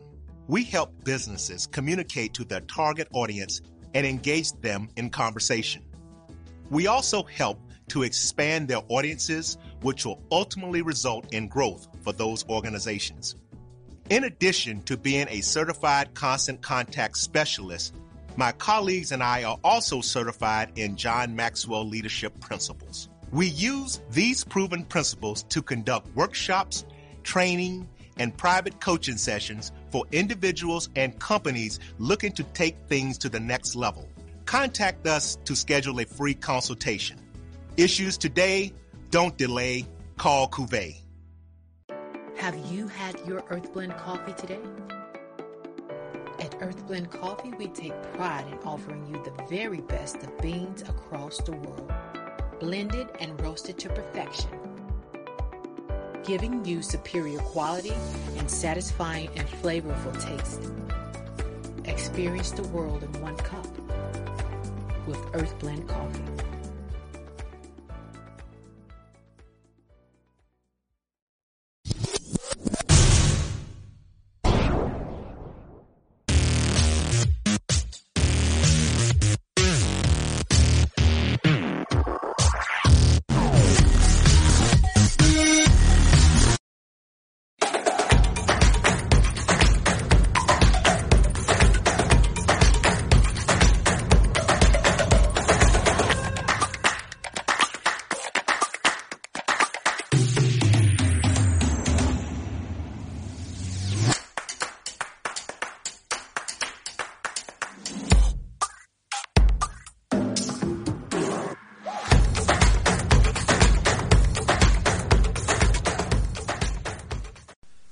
Majesty is a premium health and wellness tea line focused on bringing delicious yet healthy tea blends to the community.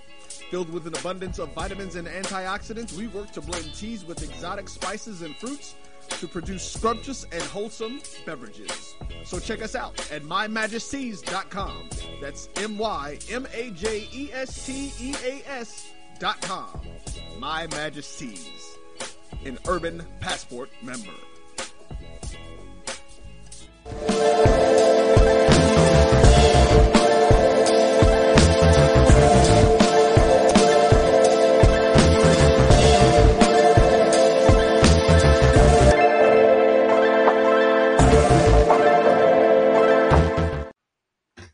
Welcome back to this week's edition of the Coles Brown Show, right here on the Black College Sports Network. Continue to visit with Coach Van Pettaway here on the show.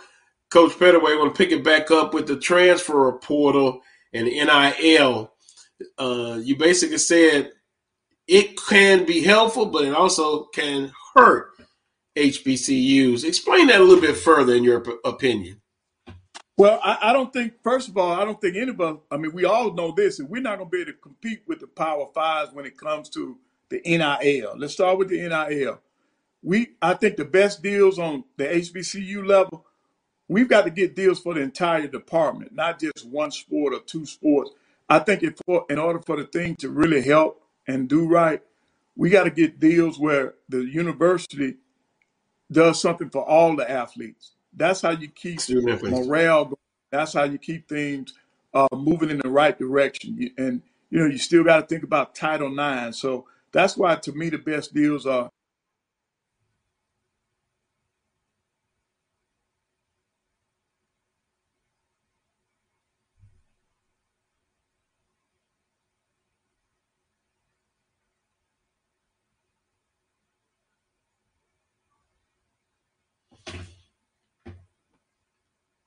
Well,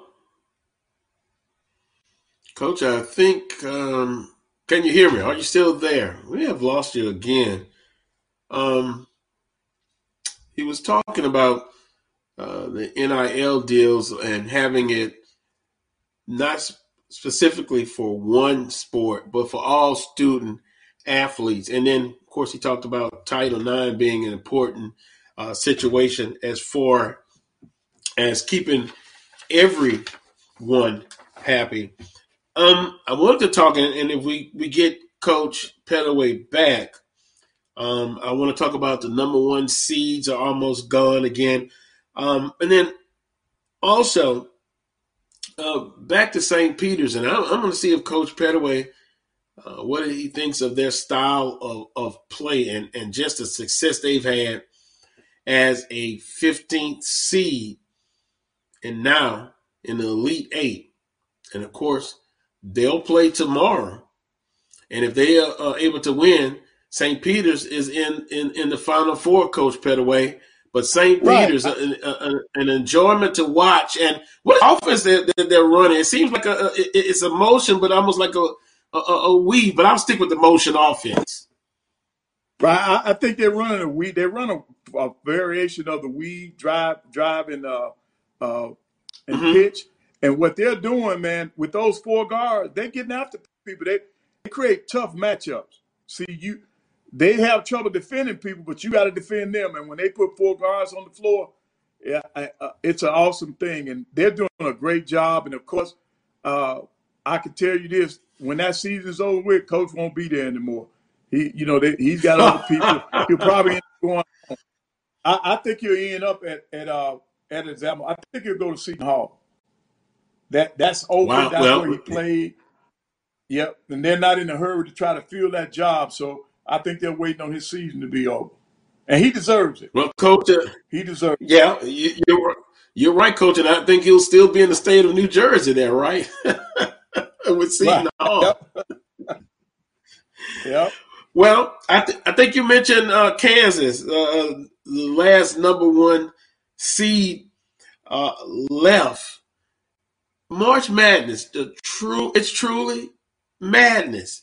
You talked about parity, but man, these lower seeds.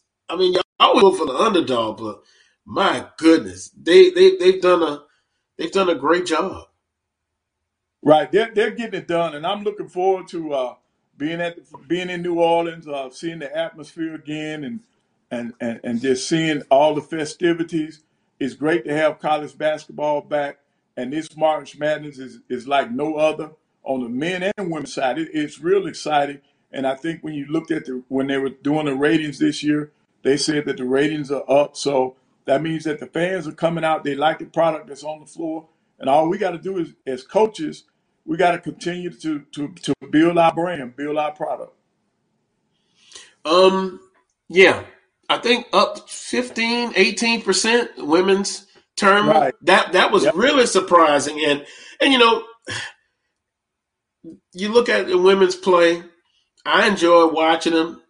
They're fundamentally sound. They don't play above the rim, but you can actually see the development. Like I'm watching, Jackson State and LSU women. And I thought their guard play was terrific because the big lady in the post players, they have to count on someone getting the ball to them.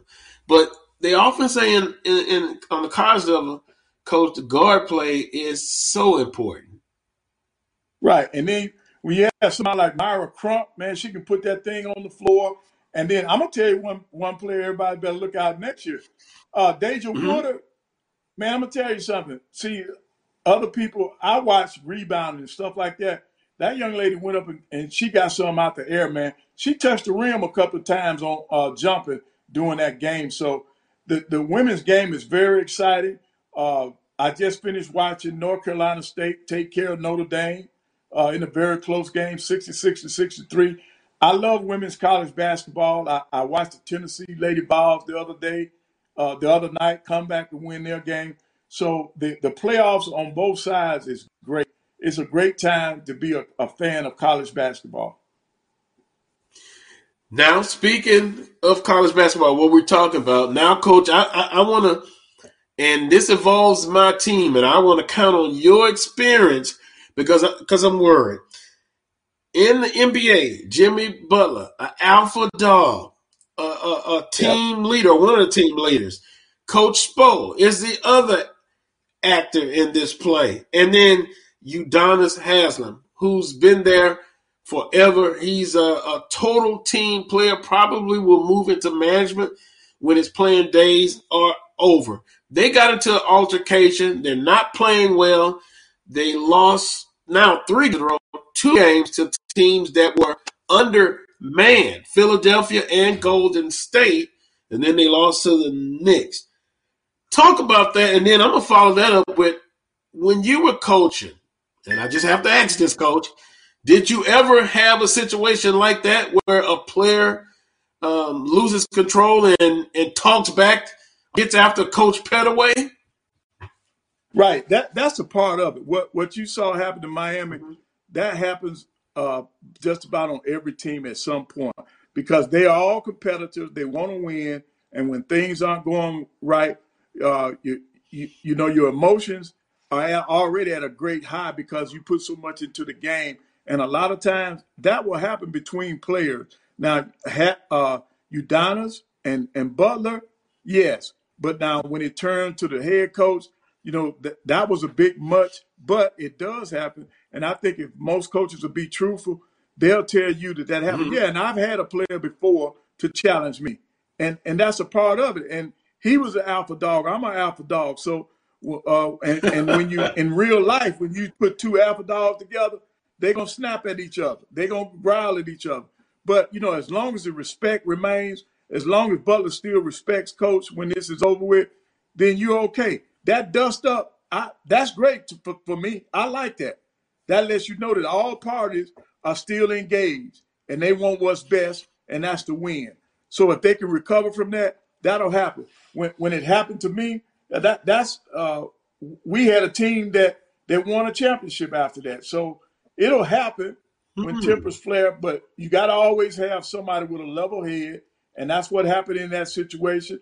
And they're moving on. They're still going to play. They got to find out. They got to fix what's wrong. They're in that losing streak. They still number 1 in the division. They can still finish number 1. They just got to straighten it up.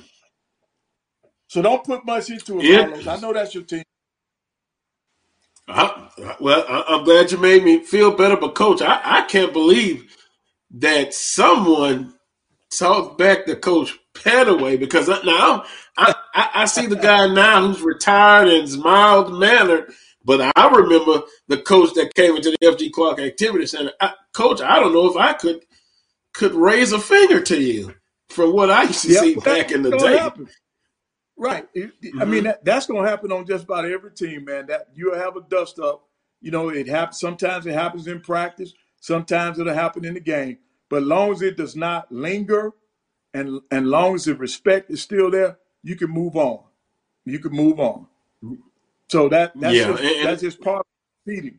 Yep. Yeah, I think that's what has to happen. But they've got to play.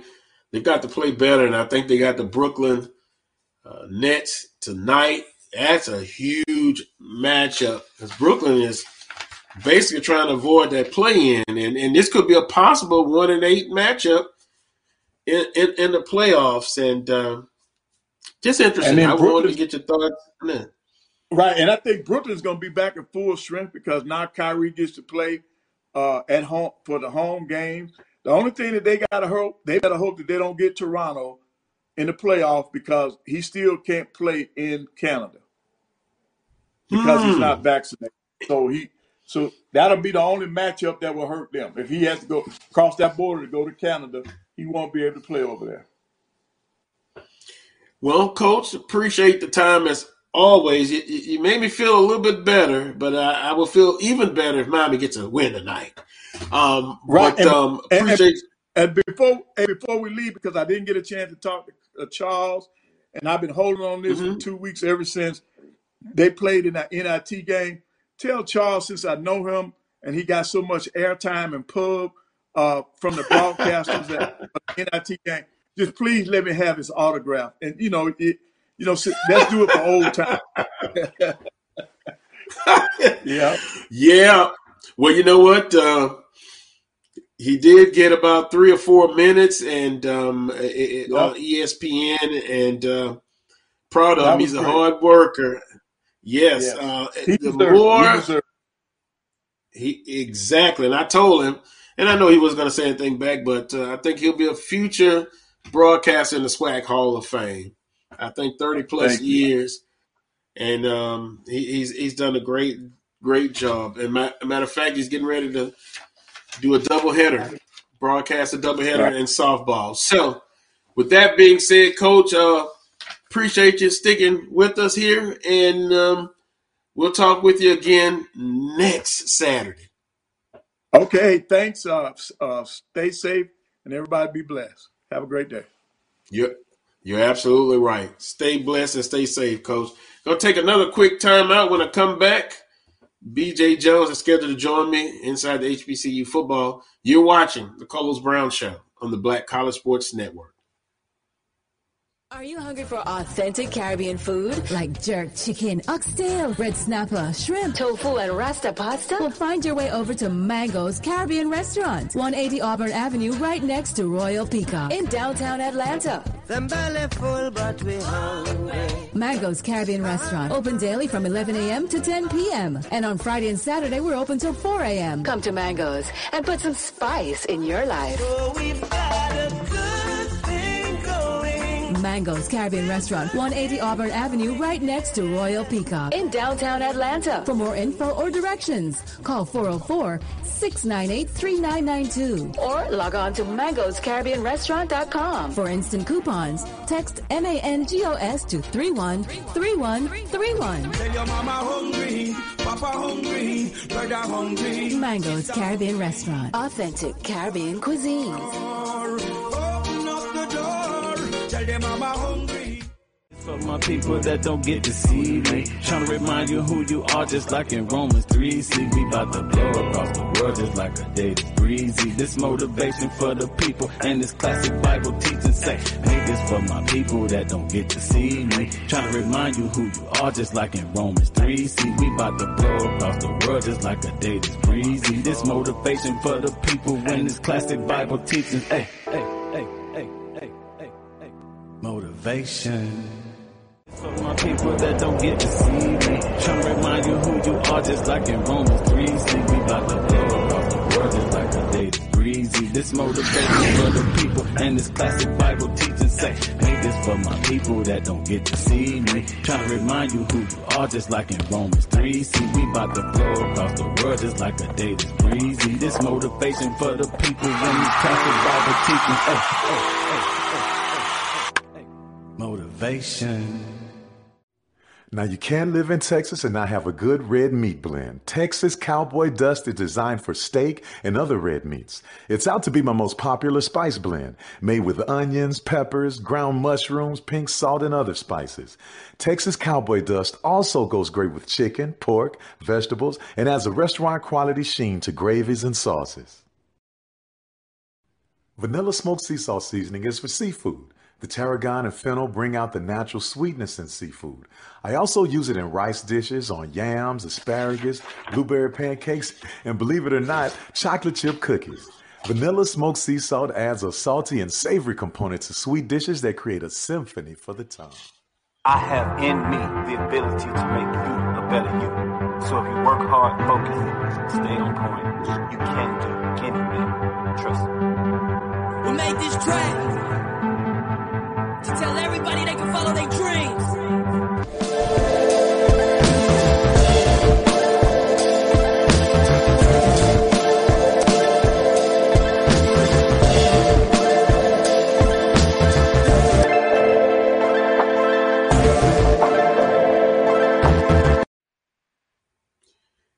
Welcome back to this final segment of the Carlos Brown Show right here on the Black College Sports Network. Final guest of today's show, Brandon B.J. Jones of Inside HBCU Football. B.J., good afternoon, sir. Hey, man. Good afternoon, Carlos. How's it going? It's going fine, and I must say I love the outfit you have on, the hoodie, the Columbia blue and gold. It looks great. Yes, man. Hey, it took me a minute to completely switch over everything from the royal blue to the Columbia, but I'll say now I'm about 60% Columbia blue now.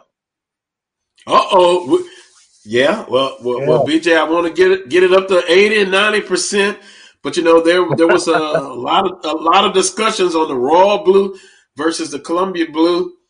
I actually like the Columbia blue, but I know plenty that like the royal blue.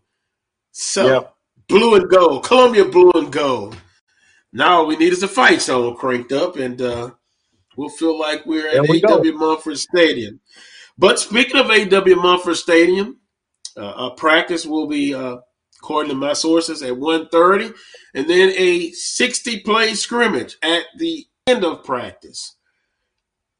With that being said, Southern football is in the midst of spring practice.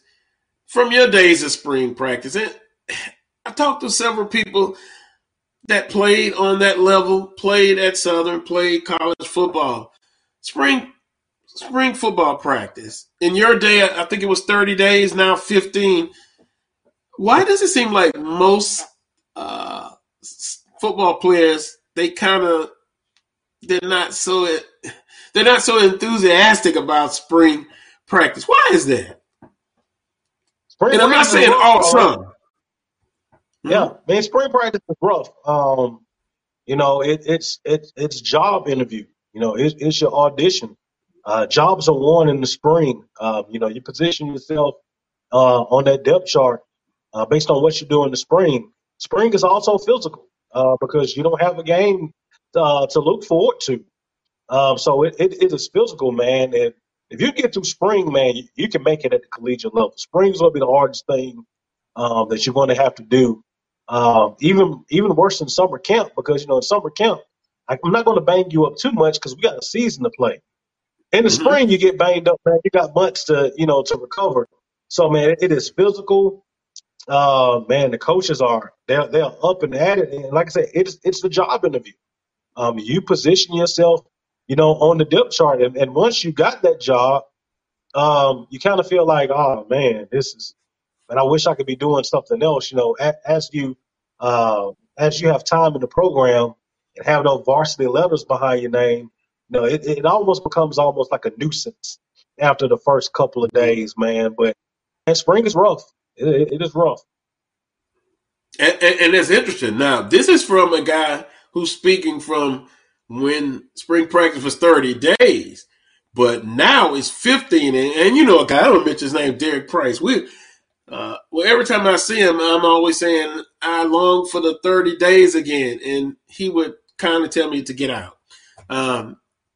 Those days are long gone. And with that being said, it's tough.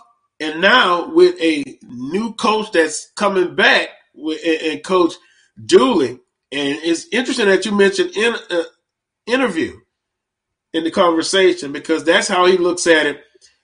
We're looking at, if we start quarterback position, and Coach Dooley says he wants it to be settled at the end of by the time spring ends. And Bashawn McCray has been taking, the first snaps as a quarterback, a junior college quarterback that now is playing, of course, at Southern University. How important is it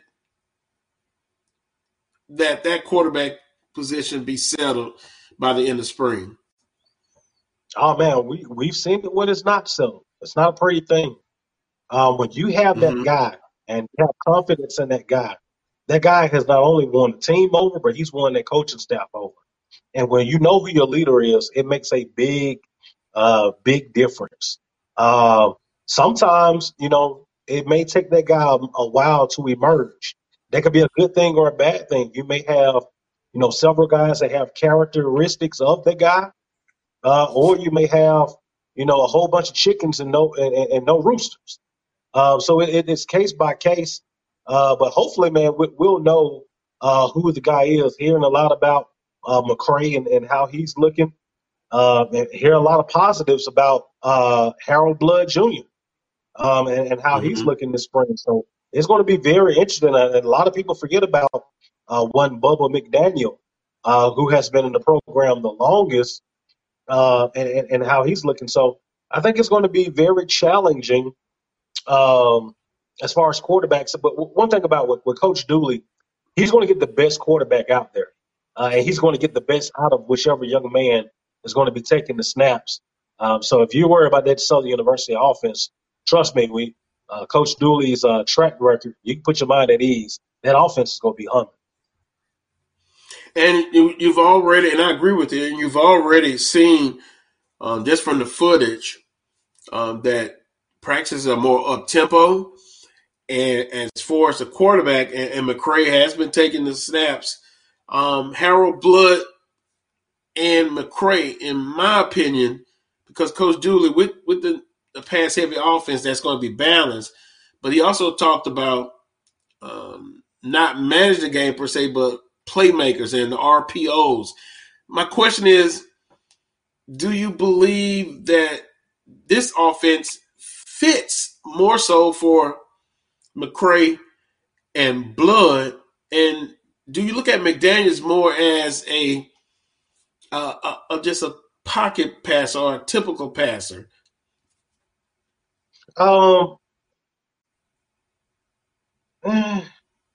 Bubba has a little athleticism to him. Is he going to run for 100 yards and get 70-plus yards? No, but he has sneaky athleticism. McCray is probably better suited to run this offense. He and then Blood. Look at McCray's stats. He's an amazing athlete. He's almost a cross between Ladarius Skelton and Bubba put together. He has that arm talent that Bubba has, but he has the athleticism of Ladarius Skelton, and that's something that works wonders and what Coach Dooley wants to do as far as the offensive philosophy at Southern University.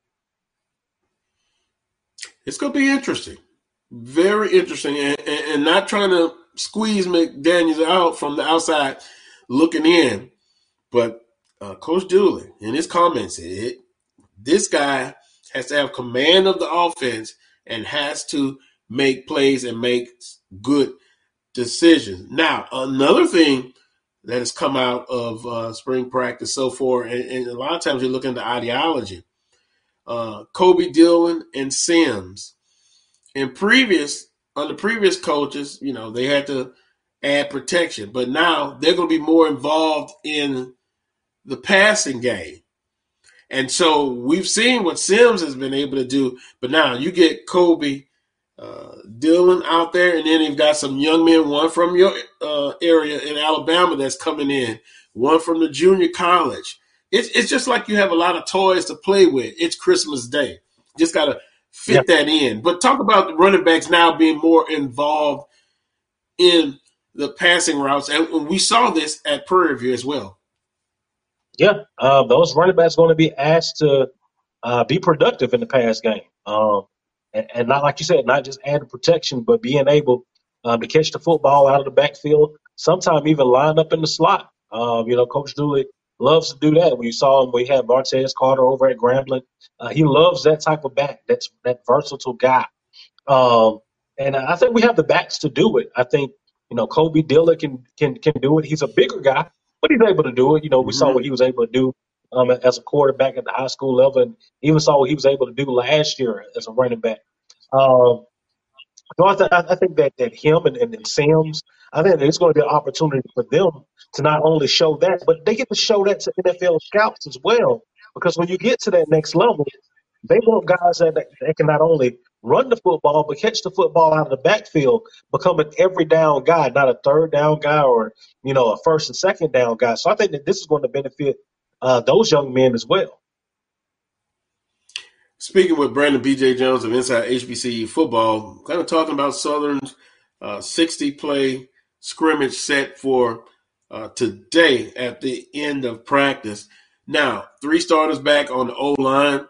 The receiving core, totally different. And again, everyone focuses on a pass-heavy. I think I even mentioned a pass-heavy offense for Southern University now. But if you go back and look at Prairie View, at Grambling State, at University of Arkansas Pine Bluff, his body work, Coach Dooley, particularly specifically, let's look at Prairie View.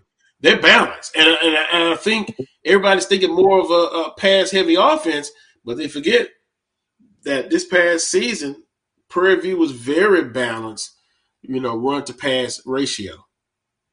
Yes, and that's one of the misnomers. People think that Coach Dooley's offense is throw the ball around 50 times a game. That's not what it is. When you look at his offenses, they've always had one of the top rushing offenses in the conference. You go look at it, Prairie View, at Grambling State, at Arkansas Pine Bluff, the latter years at Southern. He likes offenses that I'm able to do what we can. We can do whatever. We can throw it. We can run it. And if you load the box and think that you're going to stop the run, we can go over you. If you think you're going to stop the pass, we can run it down your throat. So I think that makes the offense more dangerous and gives defensive coordinators headaches. No, I would agree with that. It's like the analogy, you're going up against a great boxer who can take you out with either hand. You just can't look for his right hand. He's balanced and offensively, that's what you're going to do. Now, if we switch over to your side of the ball defensively, I've got it from good sources that Southern is still they're looking to add depth at defensive line. Jordan Lewis, he's done everything they've asked of him. Coach Dewey wants to have him bulk up to about 225. The young man that they signed from JUCO, Trey Lang, I believe is his name. Trey Lang. I've heard great things, great bookends. In the middle, Devin Cotton is going to be out, a recurring knee injury. So they're going to they're looking at adding depth at the defensive line. Secondary, Coach Dooley says, has been a pleasant surprise, but they went with the transfer portal to bring in guys. Then Glenn Brown, he says, has been doing exceptionally well. Linebackers, now Cunningham and Greathouse will get there in the summer, but Davis is one of the linebackers, and Williams. So defensive line, BJ, that's always, I've heard, from the bigger schools, getting quality defensive linemen. Why is that such a, not impossible, but a tough job? Well, you have to look at it from this standpoint. One of the most popular things in high school football right now is 7-on-7. When kids get done with the high school game, they play 7-on-7. There's no 7-on-7 camps for interior linemen. It is difficult to find offensive linemen of quality offensive linemen and quality interior defensive linemen because of this.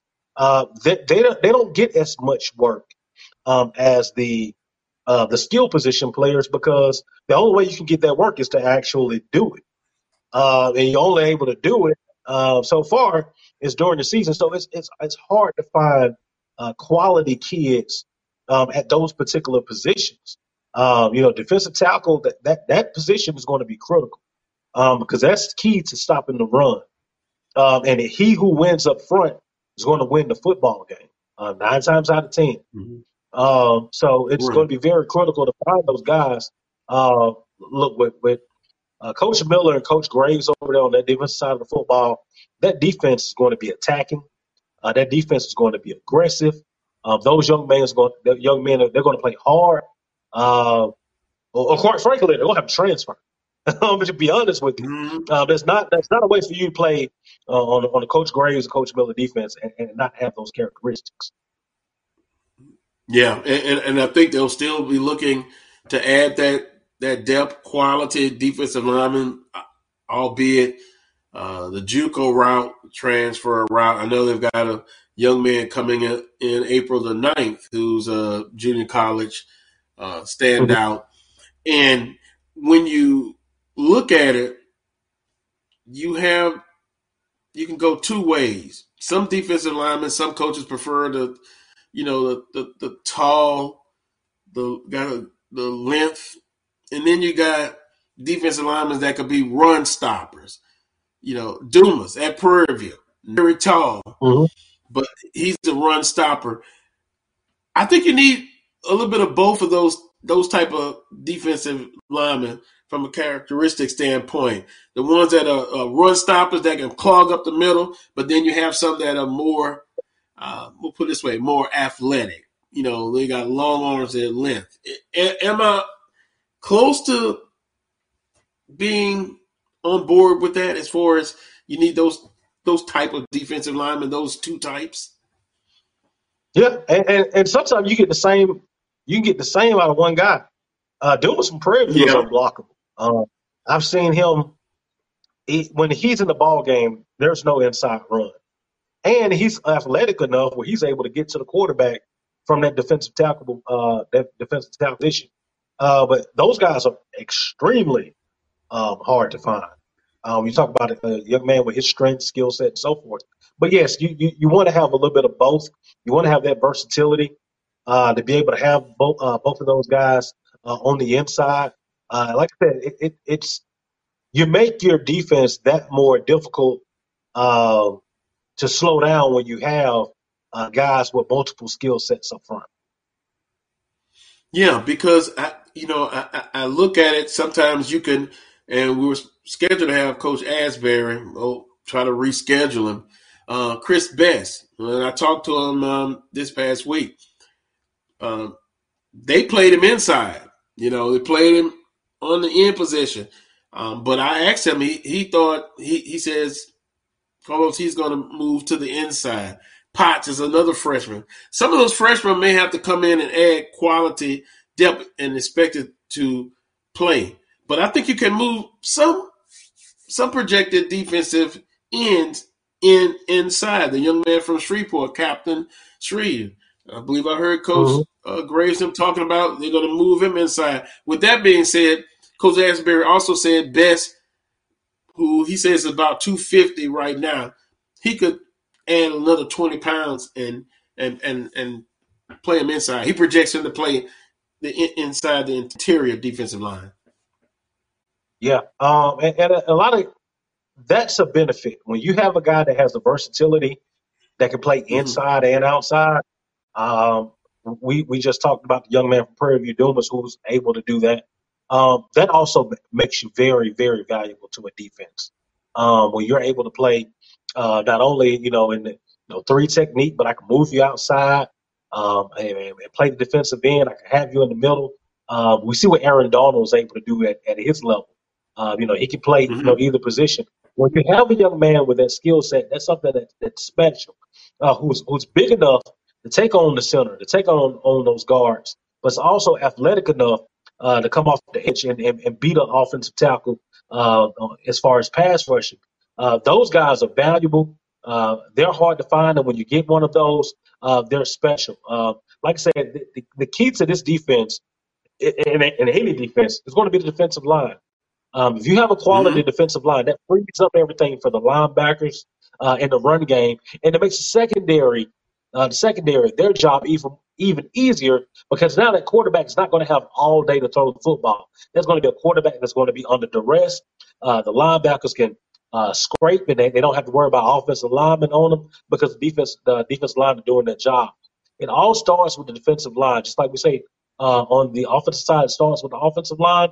On the defensive side, it starts with the defensive line. The better your defensive line is, the better those linebackers and secondary players look. Well, I'm thinking about what you said earlier. In basketball, they have a big man's camp.